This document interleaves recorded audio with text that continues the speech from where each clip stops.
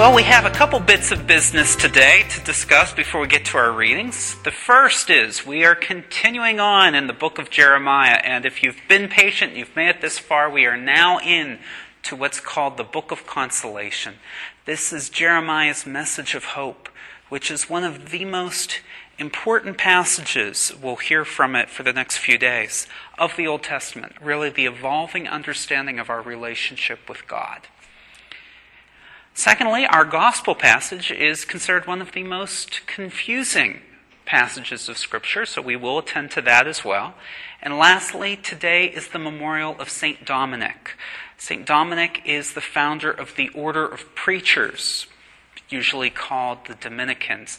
And we know a lot about what St. Dominic was thinking of when he founded the Dominicans. This is one of these mendicant orders around the same time as the Franciscans. But most of the specific stories of what St. Dominic did are more story and tradition than fact. But the last thing to say about St. Dominic is that he is the person who promulgated the praying of the Rosary. This beautiful passage from Jeremiah includes a couple of pieces I'd like to string together, where God says, "I will be the God of all the tribes of Israel, and they shall be my people." He also says Jacob, which is often the name Jacob is used. That's another name for Israel, and often used to address the nation. Jacob is at the head of all the nations. So the idea here is that Israel is privileged in the eyes of God.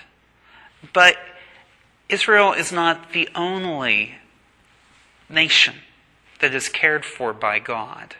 So it's not an exclusive idea, but Israel has a privileged place. And even today, we believe that God has a chosen people, and those are the Jewish people.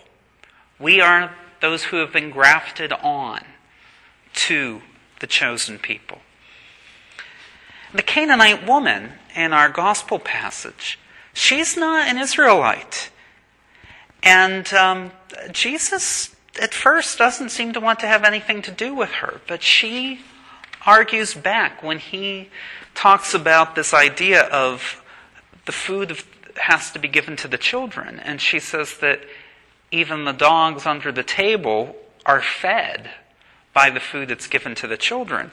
It's a kind of strange analogy. But again, the idea is that we have all received our faith through the gift of our Jewish ancestors.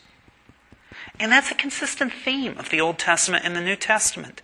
The Jews are God's chosen special people. And then there's St. Dominic. St. Dominic felt called to fight against the Albigensian heresy. I'm sure you all remember that, right? From the 1200s. And the Albigensians were a Gnostic group. They were a heresy. These were people who believed that there was a special knowledge only given to a few people. And this is a heresy that appears again and again in the history of Christianity, where people say, oh, well, there's this special stuff that just the few of us know, and that's the really important part. And we have been consistent over the centuries in saying, no, that is not how faith works. All are invited into relationship with God. It's not for just a special few. And so St. Dominic felt that the best way to combat this was to better educate people. And so he founded this order of preachers so that the people throughout Europe would be better educated. These were an order who they went from place to place to preach to all people, which was a new way of doing things then. So Christianity is not exclusive. It is not a cult. And if we ever find ourselves more obsessed with excluding other people because we don't think they're Christian or Catholic enough, if we're focusing on that rather than on welcoming new people to join us, then we're doing it wrong.